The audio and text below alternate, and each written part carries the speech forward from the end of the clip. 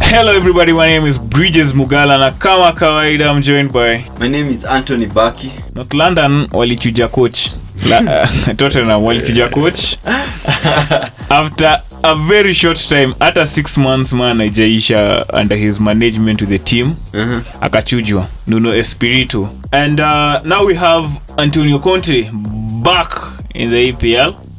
What is he bringing to Tottenham Hotspur? Conte is bringing his experience there. Yeah. He's one of those coaches, if you look at him and how he manages football, you see passion.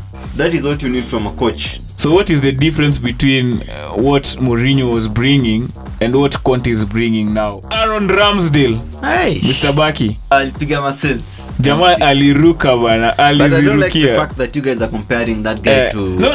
We are not comparing Aaron Ramsdale with...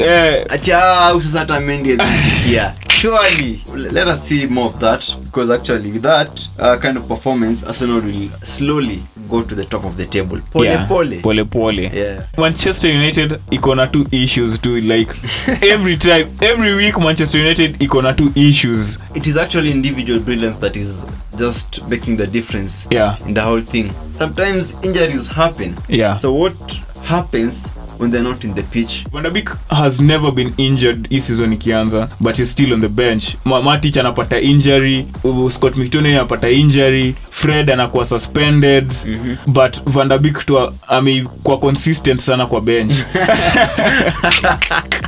It's so weird to see. Consistency kwa bench, yani hao ndo ni wanaipaka vizuri hapo kwa bench.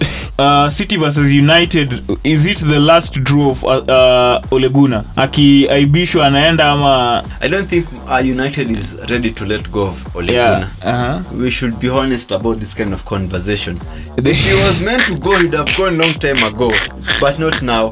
We move to one of, I don't know how to describe this team, one of the biggest team or one of the richest team, Newcastle United. It seems like no one wants to go and manage Newcastle with all that money. They're looking for success, and success isn't easy. The story is sweet, but success isn't easy. Tupe to success card.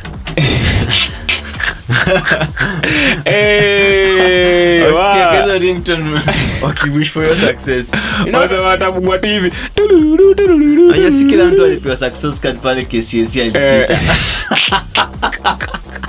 Kesho, Mungu tusamehe. Ali kick off at the Old Trafford Theatre of Nightmares, the Manchester Derby, United versus City, tomorrow at 3:30 p.m. City win, bro. City win. Benefit of the doubt, nitaweka tu hapa draw manzi. Last week tulikula nje na predictions.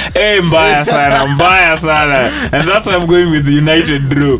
City win. Chelsea versus Burnley. At the bridge. It's a tough one, but I'm expecting them to win. Yeah, even I'm expecting Chelsea to pull an outstanding performance. They have been great. Everton versus Tottenham. I'll go for a draw. Yeah. I will just give Tottenham the win. Arsenal versus Watford, Sunday at 5 p.m. at the Emirates Stadium. Arsenal will win. West Ham versus Liverpool, the late kickoff on Sunday, 7:30 p.m. Liverpool at a first win up. Keep on supporting us on all our social media platforms. End up Instagram, follow us, Football Weekly. We will appreciate you. My name is Bridges Mugala once again, and I'm happy you are happy. Thank you very much.